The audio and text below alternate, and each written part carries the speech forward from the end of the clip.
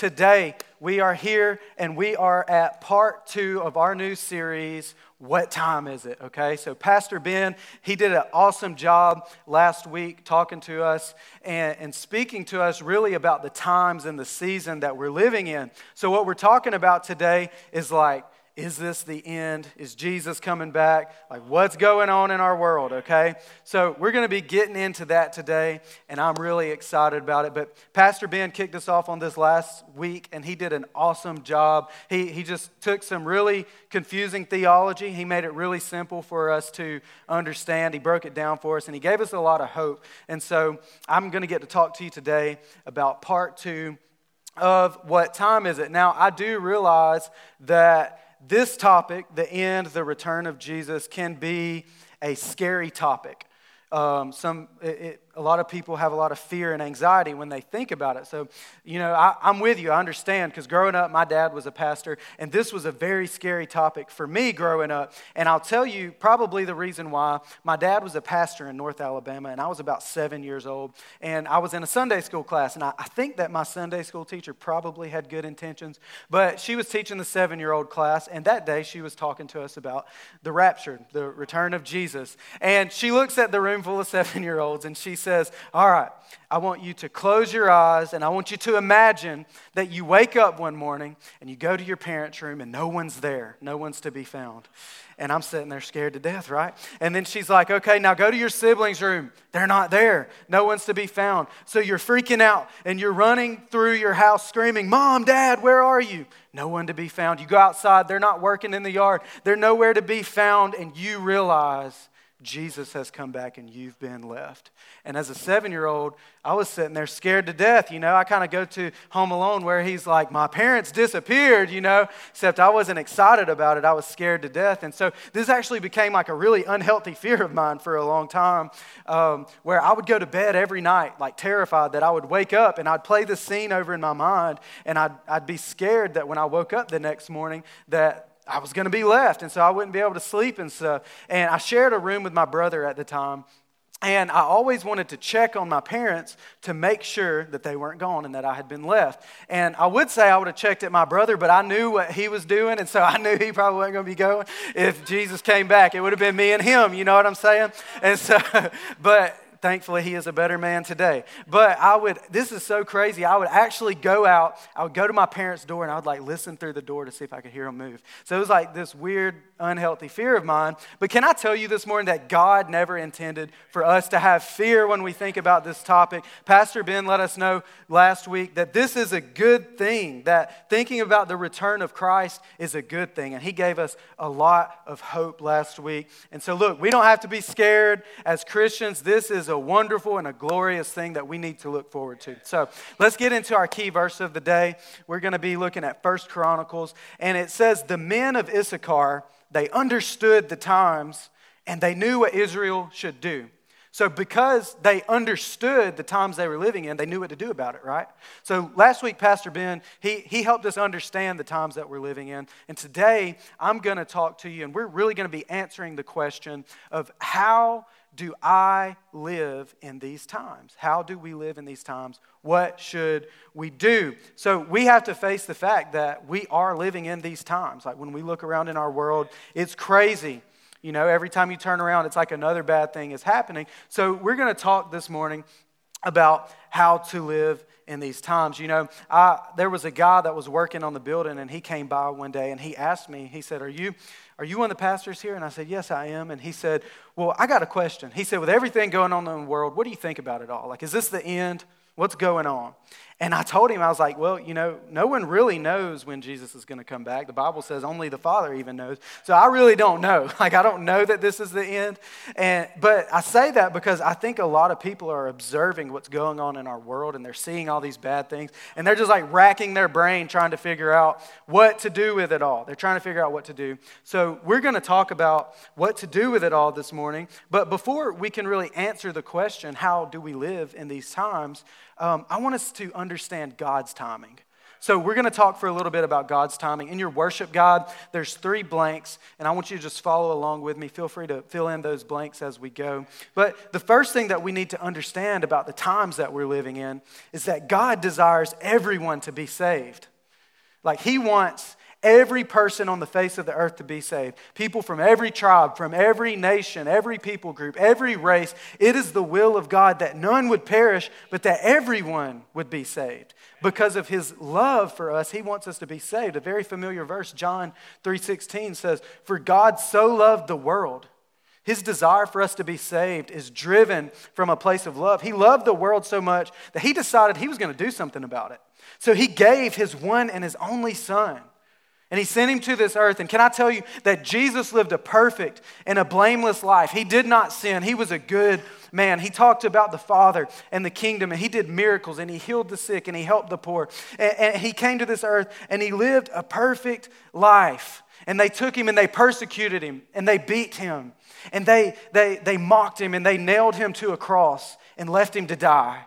But we know that's not the end, because 3 days later, He rose again so that anyone who believes in Him, that they would not perish, but that we could have eternal life. It's all driven from a place of love. Come on, somebody. That's the love of God. That's the love of our Father. Come on, let's give God praise, because that's the love of our Father. It's driven from a place of love, and He wants us to have eternal life. And I have to say that I'm so thankful that the love of God looked down and that He found me, that I didn't find God, but He found me, and that He saved me. And if you're anything like me, He gave me a first and a second and a third and a fourth chance, that when I failed Him time and time again, He gave me another chance, because that's the love of God. That's the love of our Father, and that's where we have to start. We have to start with the love of God. And I realize that there are some of you here today, and maybe you say, "Caleb, you have no idea what I've done. I don't deserve this love." And I would just say, really, none of us do. Or maybe you're here today and you've had some bad things happen in your life, and you just feel dirty and you feel rotten, and you feel like there's no way that this God could love me. Can I look at you this morning and just tell you that He loves you anyways? That God sees your mistakes, and He sees your flaws and your shortcomings, and He loves you anyways. Like, you can never be disqualified from God's love. The only way you can be disqualified is if you disqualify yourself and you don't receive it. Because God will never stop loving you. He loves you so much, and it's His will for everyone to be saved. When I was a youth pastor in Alabama, I had a young man in my youth group who had recently gotten saved, and he wanted to meet with me and talk about some things, and we got together. And he let me know that he had been in an unhealthy relationship, and since he had been saved, he had continued to fall into the same sin that he had been falling in over and over again. And he was like, I'm trying to do better, and I keep messing up. And he was like, I don't see how this God can keep forgiving me. I don't see how He can just forgive me time and time again. And I looked at him and I said, because God loves you. And because He wants a relationship with you. He's crazy about you. He loves you. And I want to look at you today and tell you the same thing, that God loves you so much, and He desires for everyone to be saved. So the next thing that we have to understand about God's love is that God, He has a plan to reach the world. He has a plan. So that makes sense. Like, if God loves us so much, and if He's so crazy about us and He wants us to be saved, it makes sense that now He's created a plan to reach the world. We look at Matthew chapter 28. This is the Great Commission. And it says that Jesus said, all authority in heaven and on earth has been given to me. And I believe throughout the life and ministry of Jesus, He'd make statements like this about His power and about the kingdom. And everybody sitting around listening was always waiting on Jesus to say, now I want y'all, I've got all the power, so y'all just all sit back, relax, chill, and I'm going to take care of everything. Just grab you a glass of iced tea and just relax. It's all good. I got this, right? But Jesus never said that. You can't read that in the Bible, okay? He continues on and He says, now therefore go. He says, you, go. That's you. That's talking to us. Go and make disciples of all nations, baptizing them in the name of the Father and of the Son and the Holy Spirit, and teach them to do everything that I have commanded you. And surely I am with you always, even to the end. So can I tell you that God created a plan to reach the world, and that plan is us. That plan is you. And that plan is me. We are God's plan. And that's so crazy, and it really carries a weight to it. Kind of carries a little bit of a weight to it because we're God's plan to reach the world. But at the same time, it's such an honor and it's such a privilege that God God is sovereign and He is infinite in wisdom. And in His knowledge, when He was creating a plan, the God that makes the best plans in every area, when He was creating a plan to reach the world, He created you. And He created me. He created us. And He put together His church so that we could be the hope of the world, so that we together could reach the world. And I want to tell you this morning that the church, we are God's plan A, and there is no plan B. We're His first choice. We're plan A, and there is no plan B. It's up to us to do the job that He has given us. God has commissioned us, and He's given us a job to do. Now, I want you to know that God cares about you. He cares about every area of your life. He cares about your family and your marriage and your kids and your finances, your purpose, your fulfillment, everything. God cares about it all. But don't ever get this twisted. Don't ever get this confused. Our lives are not all about us. They're not all about us. And that's easy to lose sight of, especially in America, that our lives are all about us. And God cares about our lives. He wants us to live good lives, but our lives aren't about us. Our lives are about God. They're about His kingdom. And ultimately, they're really about this world that He loves so much. And it's about us doing the job that He has given us and reaching this world. And that's one reason why I love the vision at City Hope so much, is because when you get here, the first thing we want you to do is to know God. So you can experience that love that I was just talking about a minute ago. You can experience the love of God and know Him. And so after that, you can find freedom and get rid of all the hurt and the pain and settle all your yesterdays. And then the next thing is so that you can discover your purpose.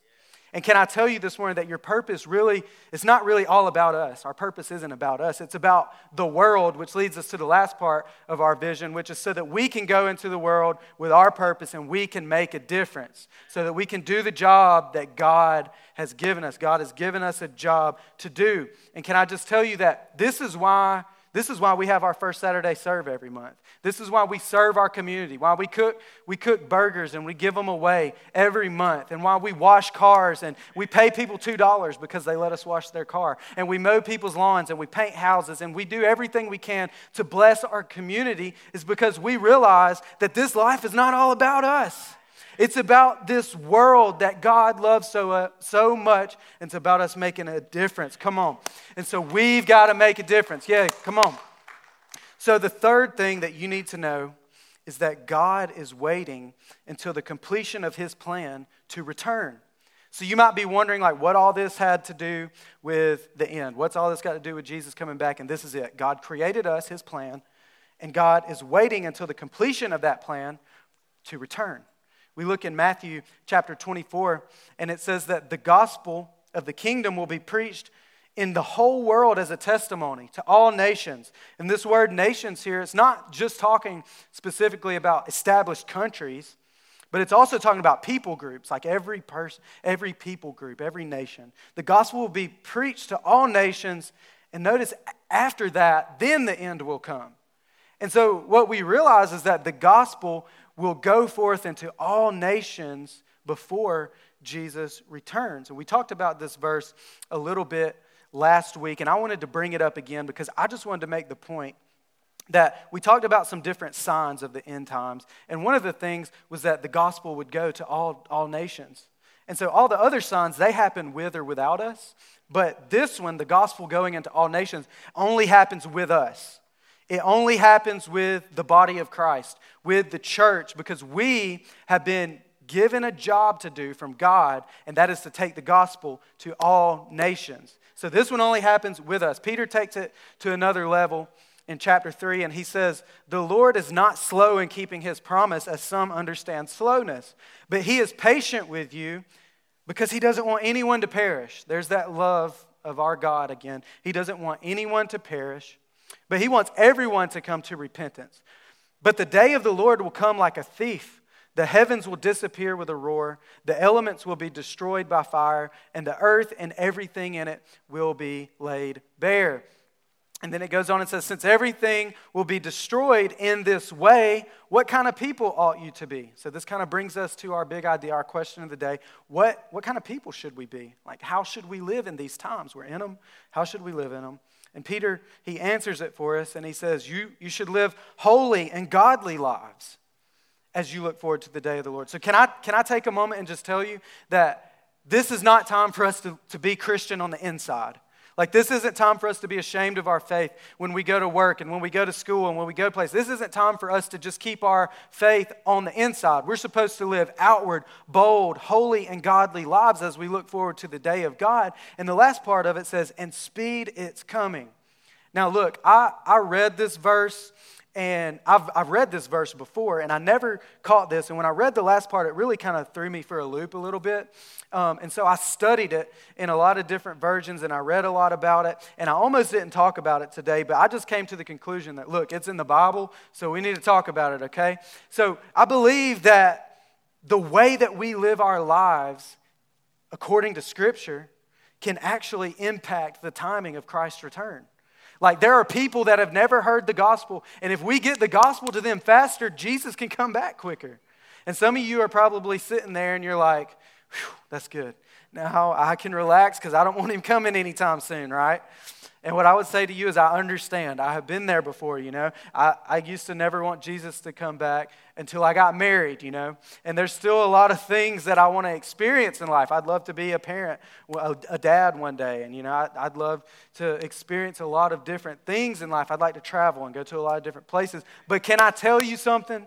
That heaven is so much better than anything that this world could ever offer. Like, it's better than getting married in the future. It's better than your favorite team winning a championship. It's better than anything you could ever experience. Because can I tell you that when we get to heaven, there will be no more tears. There will be no more sorrow, no more grief, no more death, no more cancer, no more COVID-19. Come on, heaven is going to be so much better than earth. It's better than anything that this earth can offer. And so we have a job to do, and we have to do it. We have to get busy doing what God has given us to do.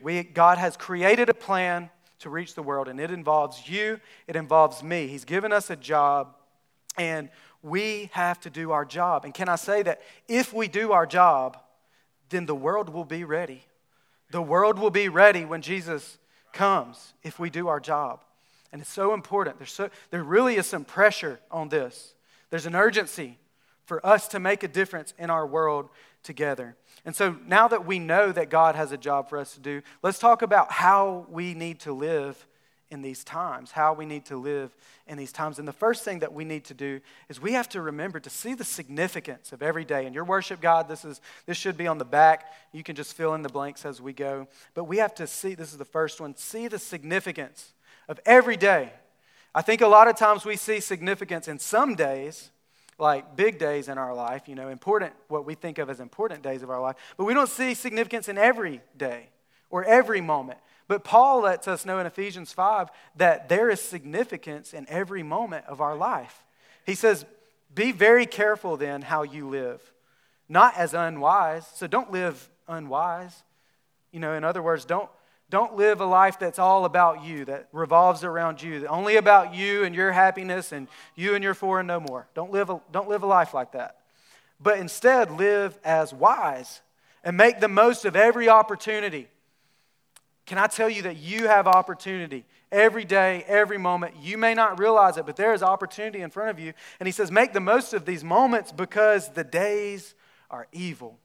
And so from one perspective, like, we need to realize that God has given us a purpose and that every moment matters. Like, every dollar we spend, every conversation that we have, every place that we go, every action that we take has purpose. And you know, a lot of people, they say, I want to find God's vision for my life. I want to find my purpose. And that's good, and you should do that. Jeremiah lets us know that God has good plans for us. He has a hope and a future for us. We know that. But I think a lot of times what happens is when we're saying, what is God's vision for my life? We're thinking about the future. And when we only focus on what God has in the future, we miss out on what God has right now. because God has something for your life right now. And for us, a lot of times it's easy to see the purpose and the vision that God has in the promotion or in the other job or in the other relationship, but sometimes it can be hard to see God's purpose for our right now. And if we're so focused on the future, we'll miss out on what God has in our current circumstance. And can I tell you that whatever circumstance you're in right now, that God has purpose there? And you may not realize what that is, but I promise if you ask Him, that He'll show you. He'll show you what it is. This reminds me of my wife, that we met in Alabama. But before we met, she's a teacher. And before we met, she had applied to go to an internship in Memphis, Tennessee. She wanted to work with underprivileged children, inner city schools, and she really wanted to be a part of this program. And I just want to say, too, that she was a prime candidate because she graduated with a 4.0 GPA. Like, she had a good resume. She's really smart. She was a prime candidate. And she got rejected for this internship, and she was really bummed out about it. And there was this other thing, though. Like, she saw vision that God had given her for that in her future.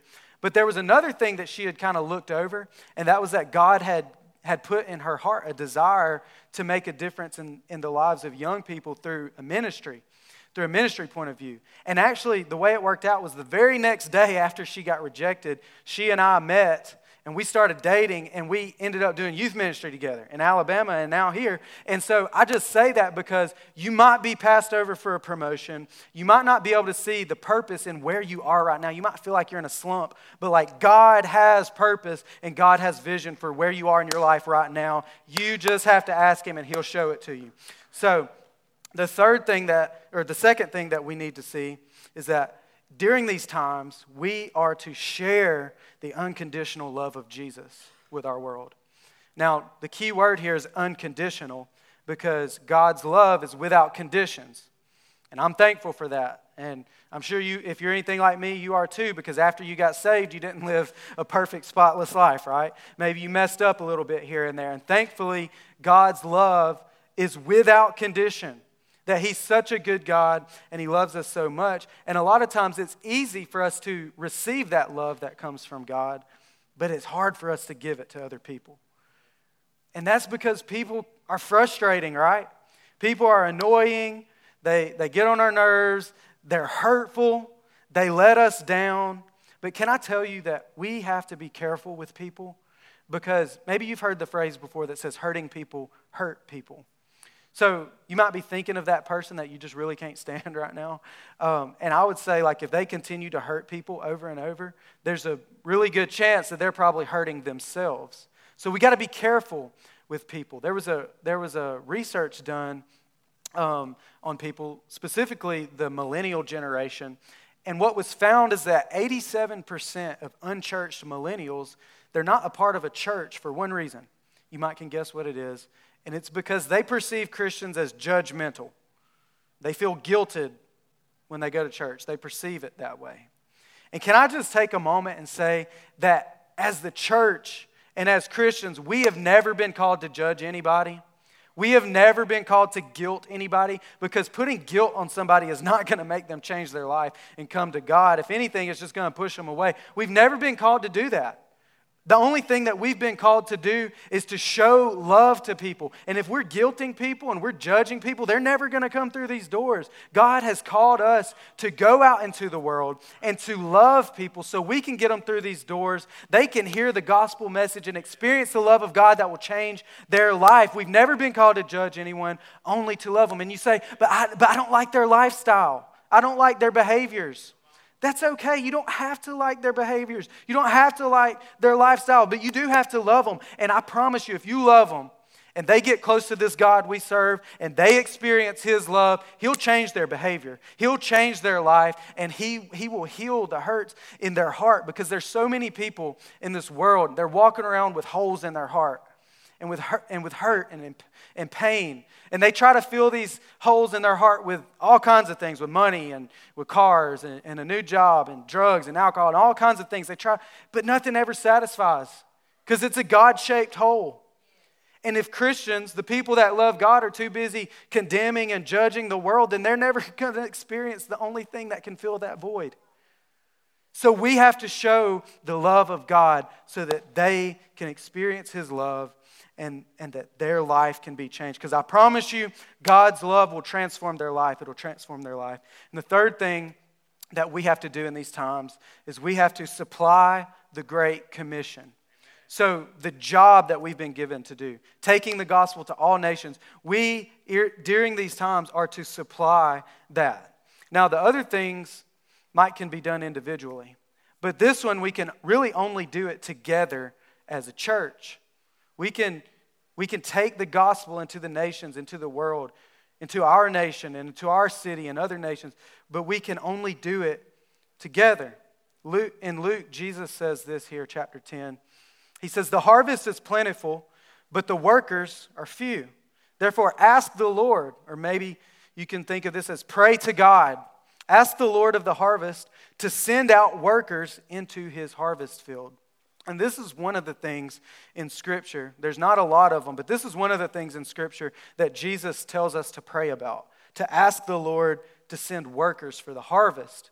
And can I just say that there has never been a harvest problem in our world. There's always been and always will be people walking around with holes in their heart, with hurt, with pain, and they need to experience the love of God. The problem is that there's not enough leaders. There's not enough workers to get the harvest. The Bible lets us know that the fields are white with harvest, but we need leaders. And Jesus says, pray that we would send leaders, and that leaders would come to work the harvest. And that's one of the things that I love so much about City Hope is here. Our pastor, Pastor Ben, he has an amazing vision that God has given him. And right here at City Hope, we believe that God is going to help us to start a world-class leadership academy, so that we can pour into people, so that we can sow into people and instill in them the Great Commission and give them the tools that they need so that they can go out and be leaders in the harvest fields and that they can share the gospel to all the nations. And it's a wonderful thing that can happen right here, but we can only do it together. And there's other things that we're doing about it, and there's so much vision around here, and we as a church support ministries in Africa, and we support ministries in Pakistan and Cuba and in other places because we're so passionate about the gospel going into the nations. And can I just tell you that as a church, that your generosity, every dollar that you give, you are a part of that. You're a part of getting the gospel to every nation in the world. And we have to do that so that Jesus can return. We want to get the gospel to the places where people have never heard of the name Jesus. And actually, right now as a church, we're strategizing on how can we make a difference in the 1040 window, which is an area of the world where the majority of people have never heard the name Jesus. They've never heard the gospel. And we want to get the gospel to them so, one, they can experience the love of God, but also so that every nation can hear about it and Jesus can return, but we can only do it together. We have to make a difference together. And we believe in this generation. We believe in the church and that it can make a difference. I want to share a quote with you here. And it says this. It says, "Look at how the glory has gone. Some of you can remember 50 years ago when churches were in their glory. What a change there has been. In those days, people were converted and willingly declared what God had done for their souls. But conversions have become rare in this day. The glory has gone. The special mark of God's providence in this country seems to be over. We weep to think about it." And now this seems like this was said like by a pastor. And it sounds, from the sounds of it, it could be a modern day pastor, right? Because it sounds pretty familiar to our society that we're living in. But this was actually from a pastor back in 1702 that made this quote here, all the way back in 1702. So it seemed that they were facing very similar things as us in their world and in their society. And what happened is in Scotland, there was a great prayer movement, and churches began to pray. They began to believe that for the impossible. They began to believe that God would show up and that He would move again. And this prayer movement spread from Scotland all the way to America. And during this time, America was still just in colonies. And so churches in all these different colonies in America, they began to pray.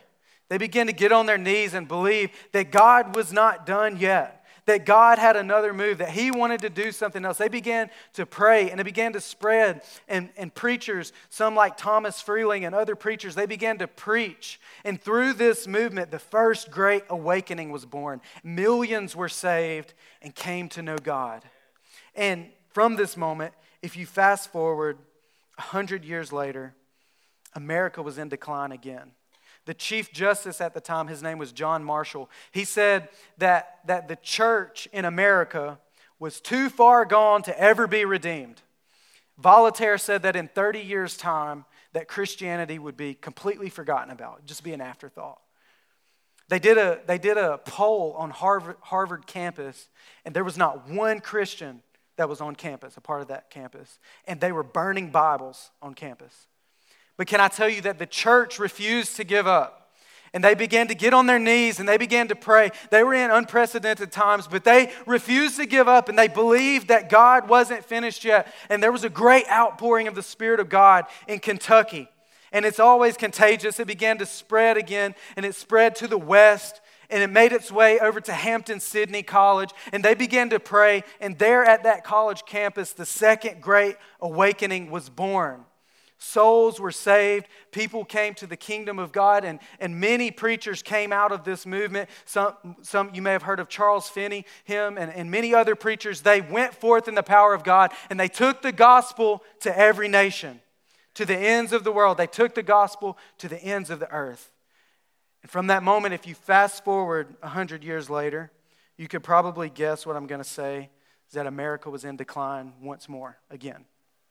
And during this time, what is seen is that people value money and they value possessions more than they do God. There was almost no hope. Christianity was written off. It was an afterthought. But can I tell you, there were 6 guys in New York City, and they said, we're going to do something about this. And they started praying. And they started having these prayer gatherings on Fulton Street. And their prayer gatherings grew from 6 to 10, 100, 1,000, some days up to 10,000 people, packing out Fulton Street, praying, believing that God was not finished yet. You can go online and you can see images of this, and it's awesome to see this street packed out with people praying and believing for God to move. And they believed that God wasn't finished. And as always, prayer is contagious, so it began to spread again. And people began to have these services in fields, and they would pack out fields. And people were coming to hear the gospel. And people that once had put their hope and put their trust in money and in possessions and things of the world, they began to turn from that. And they turned to God. And God did something new. He did something fresh, and He poured His Spirit out. And now here we are now, 100 years later. And America is in decline again. And I don't have to go through everything that our world is facing because we all know about it. But America is in decline again. But can I tell y'all something? There's this church in Wichita Falls, Texas, called City Hope Church, and they refuse to give up. And there's other churches just like us all across our nation, and we refuse to give up. We fast and we pray for 21 days because we believe that Christianity is not done, that God's not finished yet, that He's going to move again. We believe that the gospel is going to go forth, and so we pray and we hope and we believe for God to do the impossible. We believe that God's not finished yet, and that we are going to see Him pour out His Spirit. That souls are going to be saved. They're going to come to the kingdom, and that the gospel is going to go to the nations. And can I say, we don't just do it so that we can see an awakening. We do it because we're passionate about seeing people come to Jesus. And we're passionate about the gospel going to every nation so that Jesus can come back. And so this leads me to my last thing. And it's time for us to choose. And this is in your worship guide. You can fill in the blanks.